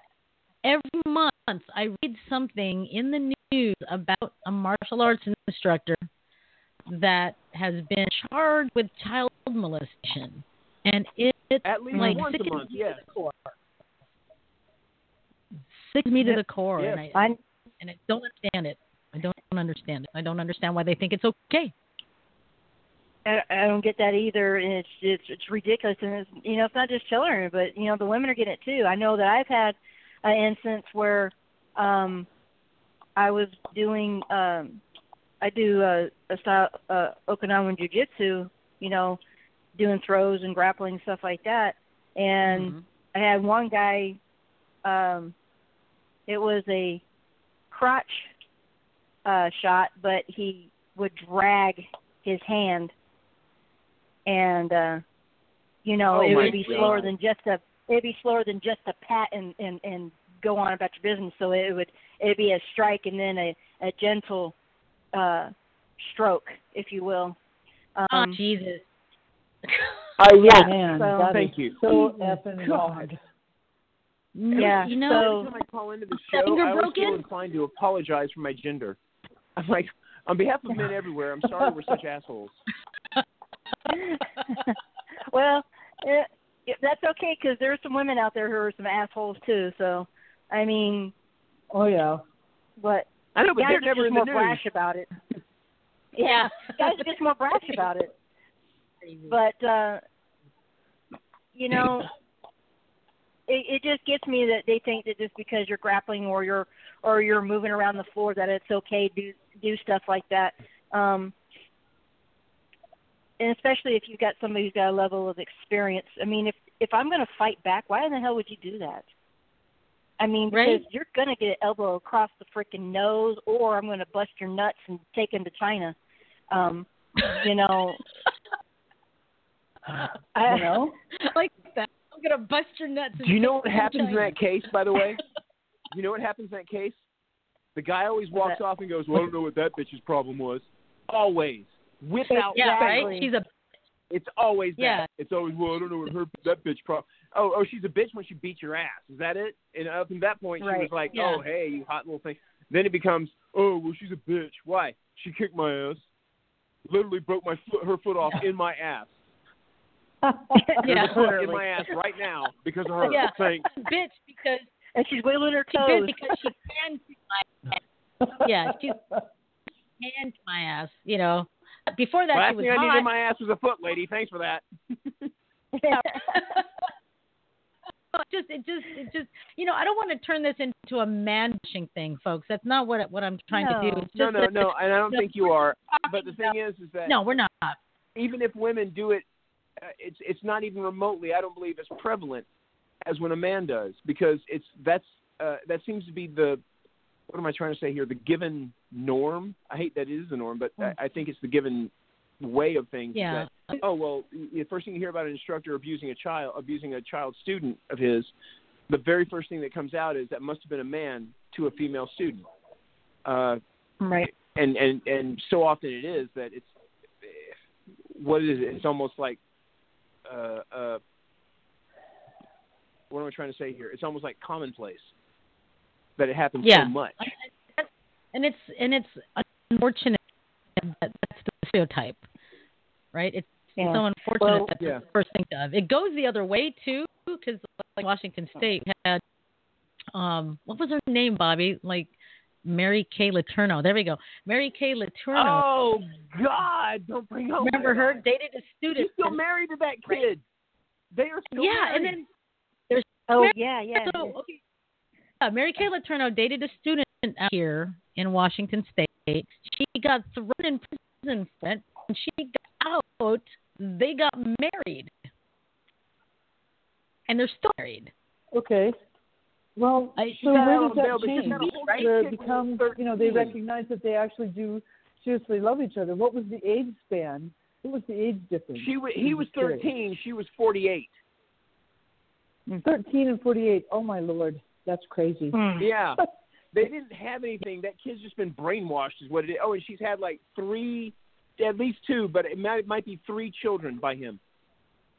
Yeah. Wow. Yeah. There's no age? part of that That's relationship incredible. that isn't just, ooh. Yeah. It's just so weird. Now, and, if this had been a 48-year-old man, let's say, everybody goes, oh, well, the kid got off lucky. It's like he got, he became a man early or something. All right. If this had been a 48-year-old man and the girl was 13, what would we be saying today? It shouldn't be a double standard here. That should be the exact same consequence, the exact same standard for how was everybody. it that she wasn't persecuted? How was it that she got away with it? She was. She did jail time. She got out and still went after him. And her parents did anything to protect him. They actually got married while she was in prison. In prison, yeah. Wow. Yeah. And she had, by the way, a husband and 3 other children by this husband. Wow. They moved to Canada and changed their name out of shame from this. Well, yeah. I mean, hello. I mean, if they don't even know where to start in the stupidity of it all. I know, right? How do you start from this? There's no way. You can't come back from it.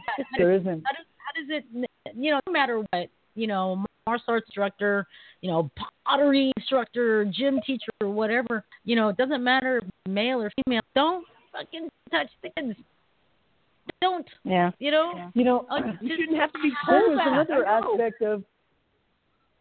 another aspect of somebody becoming so obsessed with that person that they end up stalking them. And I know that's happened. Oh, it happened to me once with a woman who, for whatever reason, every time I guided her and corrected her and helped her, she just took that as acts of showing that I loved her and I cared about her and I wanted her. It was Oh, God, Rusty, there was somebody like that in everywhere. our class with Chris Petrelli. Yeah. I don't know if you remember who it was. I do. She was in, and yeah. I do. And she trained with Cheryl for a little bit, and she did the exact same thing. Any little bit of attention became, you must love me. And it's like the opposite of it's the same syndrome, but the opposite effect of that student that you had that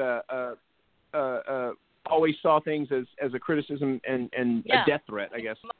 Love me, and one reason why we had to let that person know. Yeah. Well, this person would follow me absolutely everywhere I went, or everywhere I went, I would see her there. It's like she learned my patterns, where I would go to the grocery store, which grocery store I went to, she'd be there, and at what time. Oh my God! She just somehow knew. It was crazy. Or I'd go to the post office, or I'd go. Creepy. Yeah, it was really. She'd write me these double-sided letters with the tiniest print, handwritten in ink, and we're talking 12 pages double-sided. So 24 pages of basically saying the same thing over and over again. It was insane and crazy. Wow. I had a similar experience, but with a parent, not with a student. Oh wow. She was like, every time she always made sure that she brought her son to class, and she always felt the need. She had to talk to me, and she had to sit at the end wherever I was instructing at. She had to sit in that end. When we were at break, she always made it a point to come over to see me, and she had a traumatic experience, and she was trying to talk to me about it because she thought, I was looking as a friend, as an instructor, I was trying to be as nice as I could. Well,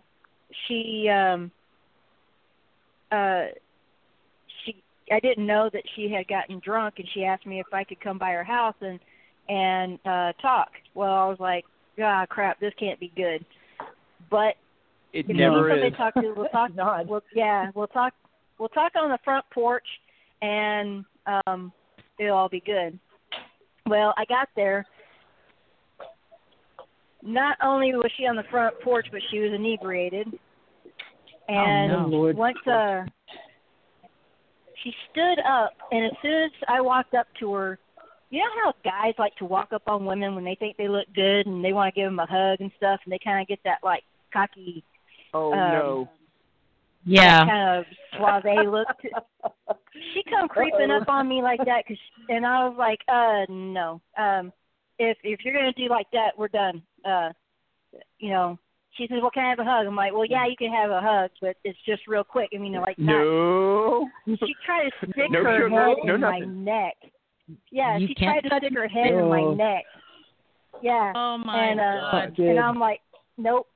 So after I pushed her, kind of like eased her off a little bit because, she's drunk. I'm trying to take that into account, trying to give her space. She turns, and then I see that she's open carrying. She's got her sidearm on. Oh, my God. What? Yeah. Yeah. Oh, wow. So crazy. I told her, I said, okay.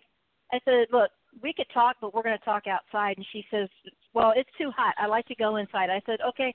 I said, I'll tell you what. You give me your pistol, though. And she's like, well, what do you need my pistol for? I said, I don't know where you're at. You've been drinking, and it's just for me. I would feel more comfortable if I just had your gun. She handed it to me, not in a safe way, but she handed it to me, and we went inside. Well, of course, I cased I cased myself to make sure that I had an out, and I was looking all over. Plus, I had my baton on my side. I have a retractable baton. And she sat on one couch, I sat on another. We talked about her issues and stuff like that. Well, then she decided she wanted to get physical because she thought that, women wrestle for some reason. And I'm not going to wrestle you. My God. So she tried to push me into the chair. I stood up. I wrenched her arm on the inside, grabbed her by the elbow, and I shoved her out after I shoved her elbow into her solar plexus, and I pushed her on the ground. I immediately took her pistol. I shoved it into the nightstand that she had by the door. I went out the door, and I left, and I got out. She called me up and says, "Where the hell is my gun at? You bitch, you better give me my fucking gun back." I said, "I don't have your gun. It's in the side table drawer." And she couldn't hear that. She said, "You better give me my fucking gun or I'm going to call the cops." I said, "Call the cops because that's where I'm headed now." I said, "But your gun's in your side table drawer. If you shut the fuck up long enough and listen to the words that are coming out of my mouth." I said, "Didn't even drop my number. Don't ever bother calling me again." The sad thing with the girl who was stalking me is I ended up, I called the police, and they said, well, if she's not threatening you, there's really nothing we can do. But I said, you don't understand. She goes, everywhere I go, I see her there. I see her everywhere I go, no matter what. And, she comes to my class, and even though I've asked the gym to cancel her membership, they're saying, well, she's not really doing anything, so we can't really cancel her membership. She hasn't done anything wrong. I'm like, okay, great. So I showed them the letters. They didn't care. So the really sad thing about it all is that I had to slam her against a tree and tell her horrible, ugly, hateful things and beat the crap out of her just to convince her that I didn't actually love her. Right. It was horrible. Wow. I never want to go through something like that again. And I just can't imagine. I never saw her again after that day. I'm so grateful. But at the same time, what did it do to her psyche? And, and I did that. I did it. And I'm pretty sure she felt pretty horribly miserable. I didn't know what else to do. But she put you in a position of no choice. It isn't like you were sitting there going, leading her on or anything. There's a position she put you in that there was no other option. Yeah. I had told her several times. I said, "Look, I'm going to get married. I'm in a relationship. So please, just leave me alone." But it's like it went in one ear and out the other, and she just couldn't hear it, couldn't accept it. I guess is more accurate. Well, when somebody's that infatuated and that obsessed, they're not going to hear that. They don't care that you're married. They don't care. It's just mental illness. Now Rick Kellerman writes in and he goes, "Oh my God, I had actually having this happen. I had to throw this woman out. Long story. And now he shows up in places such as tournaments at a recreation center. Oh man, pretty far from home. Oh wait, no, he writes. Yeah. Back again. And now she shows up in places such as a tournament at a recreation center, pretty far from her home, claiming she came to go ice skating and the rink go ice skating and no idea there was a tournament, and then proceeded to stay in the bleachers, eyes fixed on me the entire time. Freaking stalker. Man, it's crazy. Wow. All right. Well, let's do this. We've got 10 minutes left to our broadcast. I do want to go over maybe about another 15 minutes. We've been talking about stuff for instructors not to do more along, negative behavior type stuff. Well, what about what should instructors not do when they're running their dojo, whether it be business or just the general operation? Anyone? I'll start. Well, okay, go ahead. I was just going to say, if you're an instructor, you should not stop learning. Don't sit on your laurels, with your black belt and go, okay, I'm just going to go ahead and teach and sit and always keep learning. Always keep learning. Cross train, whatever, because that's you've got students that you want to bring up.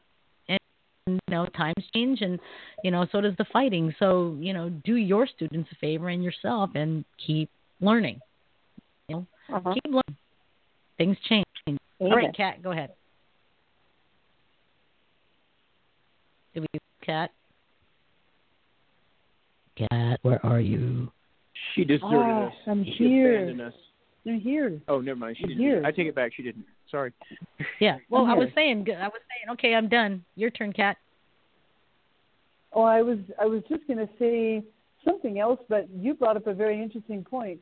Where when I travel and teach seminars, I like to go into neighboring martial arts schools and just visit and watch class and see how things are taught, because that's another way that I get to learn, just to see how people do things in different martial arts schools and doing different martial arts. So I walk into this one school, and there's an 8 or 9 year old black belt running adult class, teaching adult class, with the instructor who is sitting by the side, literally smoking a cigar.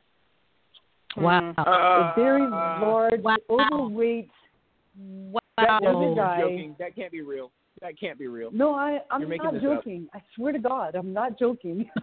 I walked in and first I saw the little boy teaching class to adults, and I thought, okay, this is different. So I sat down and I watched, and I'm thinking, okay, maybe he's just warming him up and the instructor will be out in a minute. And it never happened. And I thought, excuse me, can I go to the bathroom? Because I wanted to see the rest of the school. And sure enough, as I walked back to the bathroom, there was a little side area where the instructor was sitting. And from his viewpoint, he could see the boy teaching class, and he was sitting on the chair smoking a cigar. And he just watched me walk past and go to the bathroom, never said a word to me. Oh, unbelievable. Wow. Hashtag that whole topic that you brought up, Rusty. Hashtag lazy ass. You saw, you standing next to just sitting there with your cigar, having a 9-year-old or 8-year-old black belt teacher class. Hashtag lazy ass. There we go. Right. This sounds like a scene Do from not a rest movie. on your laurels and smoke a cigar. Yeah. Wow. Now I've had the kids warm up for me, but that's just my way of teaching them how to instruct. So I'll let them run. Perfectly okay. Yeah, absolutely. Let them run and stuff like that. But after that, they got to bow off and let me on. Yeah. Yeah. I mean, I get it. Another thing instructors should not do. I'm sorry. What's that? Go ahead. No, go ahead. Another is compare students.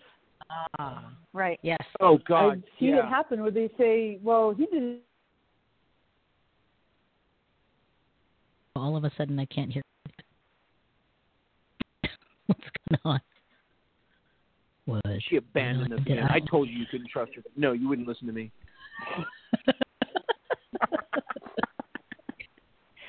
Disappeared then. Oh, sure. Good thing we're not in a dinghy in the middle of the ocean surrounded by sharks, huh? Sorry, I've had a couple beers. We lost Kat, but I think I know what she's alluding to. Don't be saying like, well, what do you mean having trouble with that sidekick? Him can do it, but can't you? Yeah. Right.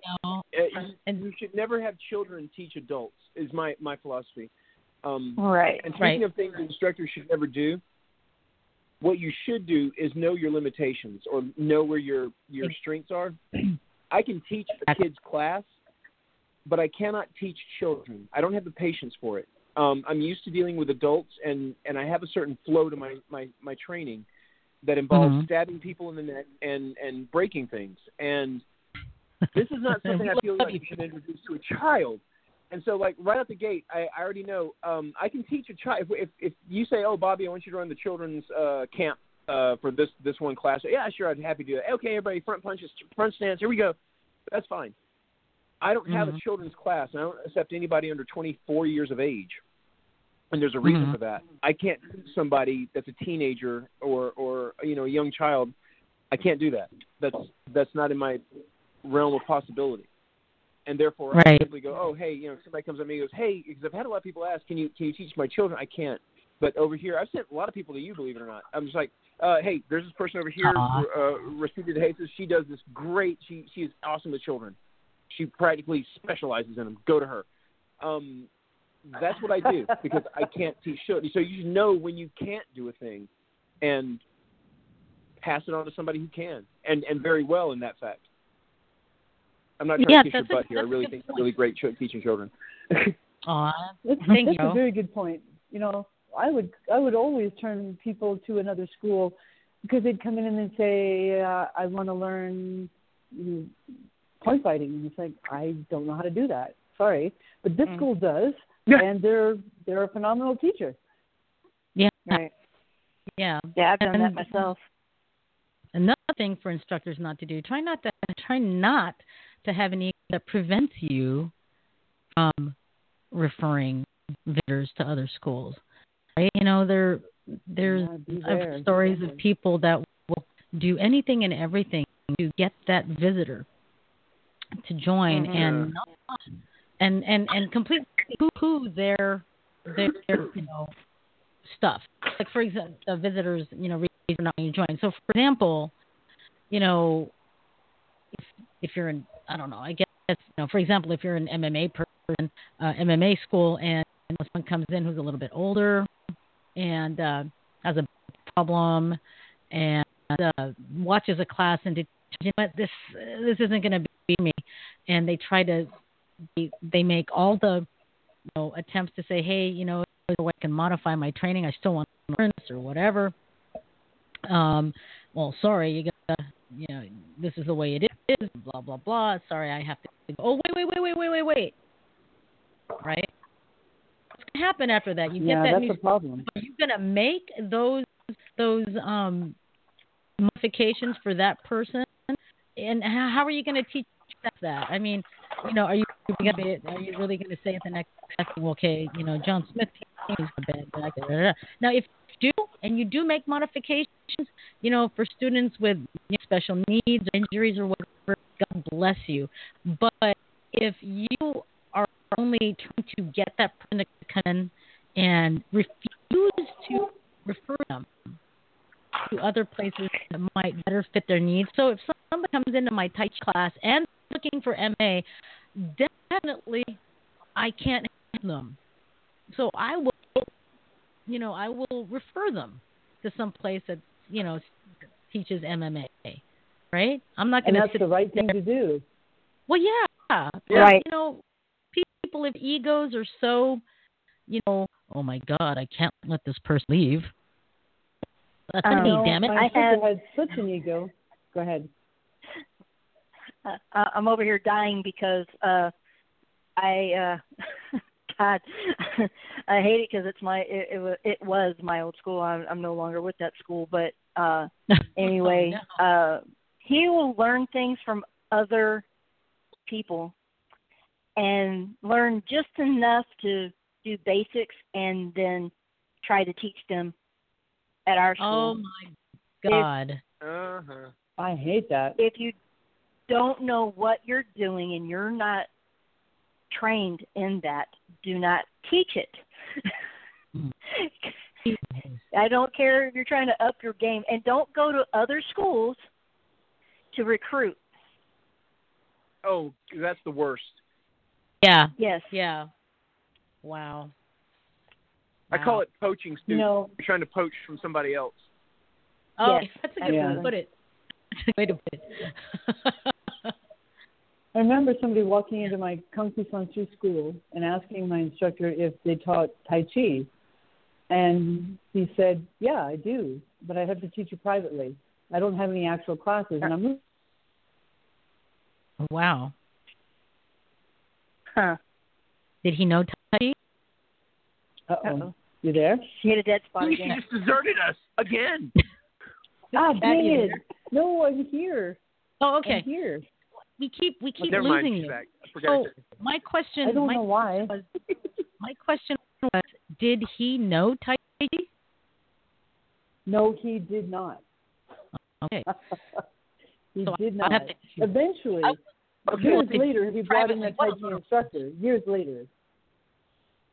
What's that? Say that again. But at the time, years later, he brought in a Tai Chi instructor, and I was learning Tai Chi. But when that woman asked, he did not know Tai Chi at all, and he didn't suggest you go anywhere. He just said he'd teach her privately. Meaning what? That he would. I have a special name for that. What's that? There is a special name for that. I have a special name for that. I call it salad bar. People learn a little bit of one thing. I saw this happen. Rusty, I could go back to Chris Petrelli's school because this is where everything went down that I saw this. People would come in and learn one disarm or a compression and go back to their other school like they were king shit and be like, oh, I know this. And it was the only thing they knew. They couldn't tell you how to get to that point or what did better. Here's this one thing we have. And it's like a salad bar. They pick and choose the things that they can get from other schools, and they go trotting back to the main school and then try to act like they are the keepers of the gate or whatever you want to call them. And, right. And they know. Yeah, but he didn't even know Tai Chi. Have this one thing. Yeah, and it's like, and they never stuck around because they can never come back and face Chris or any of us, look any of us in the eye again after they went back to their school and said, oh, I know this, the first 3 moves of the Pangamut form or what have you. I saw this so many times, and I still see it to this day. People, they come into my school, and then I never see them again, and then I see them on YouTube or Facebook, and, oh, I'm doing this choke series. Well, okay, how did you – I know where you got that from. I know exactly. I would have seen any of that on YouTube, like if someone came out with 10 moves of the Pangamut series or whatever, and made it their own, put in the first on YouTube. Oh, hell no. Hell no. Signed, certified instructor of that same damn Pangamut series.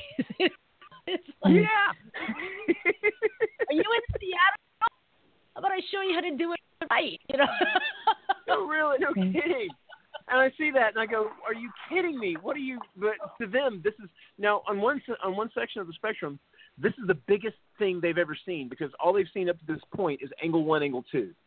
And then you get this really complicated disarm. Or you know how Chris was. He'd love to have a 40-move, complicated, wordy thing that you would do, and it had 11 disarms in it. Yeah, we had that.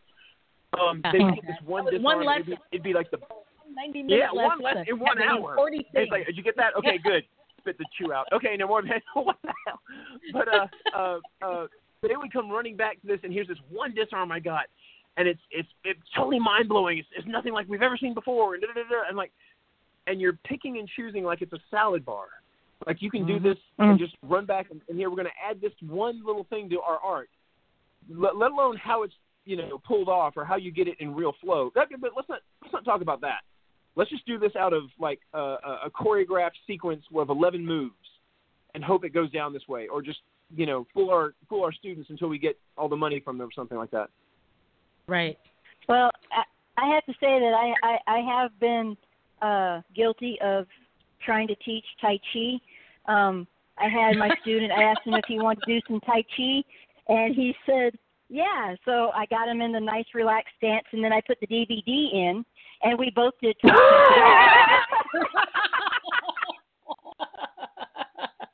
But here's the thing. Oh, my lack of God. But here's the thing. I am sorry. I am not a Sifu. At least you weren't trying to teach him, Right. There ain't no freaking way. I don't know the first thing, man. That's why, when you do your World Tai Chi thing, I'm sitting there in the living room trying to go with you, and I'm just like, I'm too hard for this soft stuff. I'm like a big oak trying to be, one with the wind or whatever. Oh, it's possible. It's just a change of mindset. Because, I did 20 years already before I even got into Tai Chi. Like, my teacher, Yi Hong, one time she said when I was running the Yang style 24 form, right? She goes, Rusty, so square. I went, excuse me, Seafood? She goes, square. And drew a square. Well, I like it for the for like the internal, kind of like meditating type thing, and that's what I was doing outside. If you're gonna go, go, Maisie. That's what I was doing with this kid. He was one of my kids that had autism, and so I wanted to give him something else. He wasn't in the mood to do kicks and stuff like that. So I said, okay. I said, let's take a minute and let's do something different. You want to try something different? And I've got a couple of Tai Chi DVDs that I've worked with, and he's like, yeah. And he's after about 10 minutes of the warm ups and stuff like that, he's like, okay, I'm ready to go kick now. So we haven't even got started. That's right. So it appears that the cat got cut off, and it said, I can call in. There's a recording that says there are no shows scheduled in the next 24 hours. And it up. And that's because our show on the Blog Talk Radio side technically is over. So what we're going to do is we're not because she hates us. Okay. It's not because she hates us. Oh, wait, I can't. I'm sorry, I'm jumping to conclusions here all night. It doesn't give me the calling option anymore because it is off the air. Hold on. So let me text her real quick. Uh-oh. Since it's off air, it won't, I can't spell, it won't let me call out. So anyway, well, I guess, God, we're going to have to continue this another time because there's a lot of things where, standards, martial arts instructors, shouldn't do. I want to get more into the business side, like, the use of slimy business tactics, bait and switch and stuff like that. And, so now, I guess I will make that another subject because, there are programs in martial arts schools that work for, retention for like kids, for example, and adults. Like, for example, kids, I've got a program called Tiny Tigers that have little uniforms with tigers on and stuff like that, and they're in their little patches, and the little tiny tigers love it. But I don't like make it a slimy practice to say, okay, it's like $500 payment and like $50 per 30-minute session or something like that, right? I don't, Oh God. So, yeah. So I think maybe another show will be, talking a little bit about the business end of the martial arts. Because, I'm a firm believer in be good martial artists, but maybe some of us aren't good at running the business, and vice versa. You could be a very good business person, not know a lick, know how to teach, not know a lick about it at all. So, I think I'll be in one.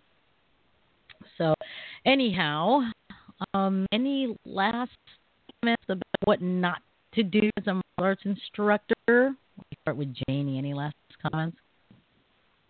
Never give private lessons to strippers. Well, look, I'm just putting it on the table, okay? I'm just putting it on the table. I noticed no one else has mentioned it. Sorry. Never give private lessons to strippers then. I've had a full six-pack of Angry Orchard cider, so I'm kind of like seeing things right now. You love that. Oh my gosh! Stuff. The last time you called, you were drinking Angry Orchard. I love that Hey, stuff. that's good stuff, man. Up on you though. It is tasty. I love it too. Hey, Jamie, good. Oh man, don't just treat your. Don't ever call in again. Okay, sorry. Don't ever call in again. Dude, you got me flustered over here. Don't teach karate to their pimps either. Talk about a big flap. Keep karate when you're pissed. Right? Right? With a big hi-ya. Next week, Just be we good have to Bobby your Edmonds on line students. 3. We're just going to ignore him and just go for something else here. Bobby, so sorry. We're going to drop him on line 3. Yeah. We're just ignoring line We don't know why.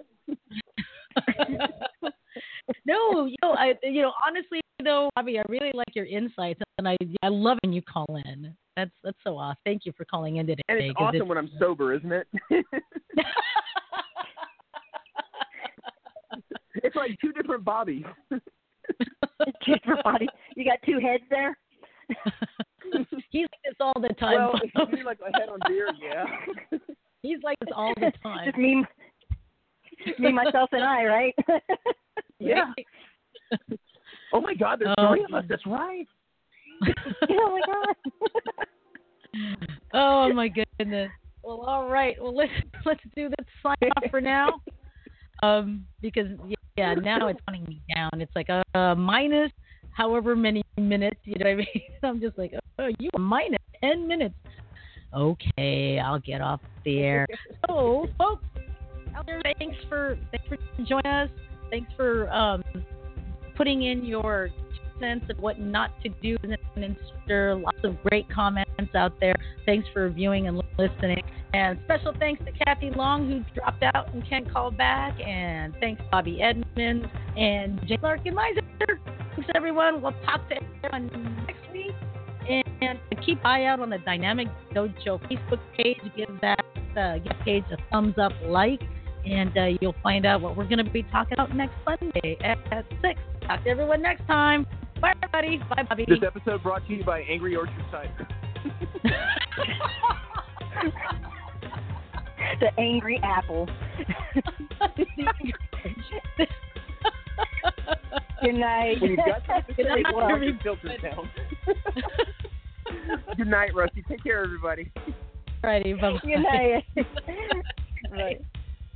Funny. This episode. Oh my goodness. Anyway, we'll see everybody next time. Bye, everybody.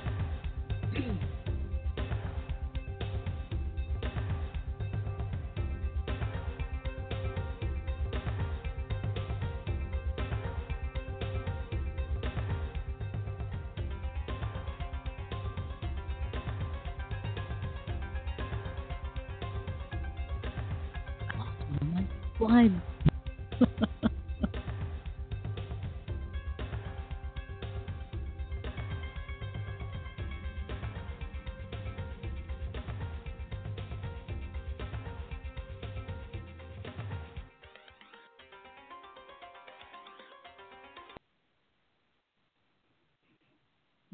Everybody.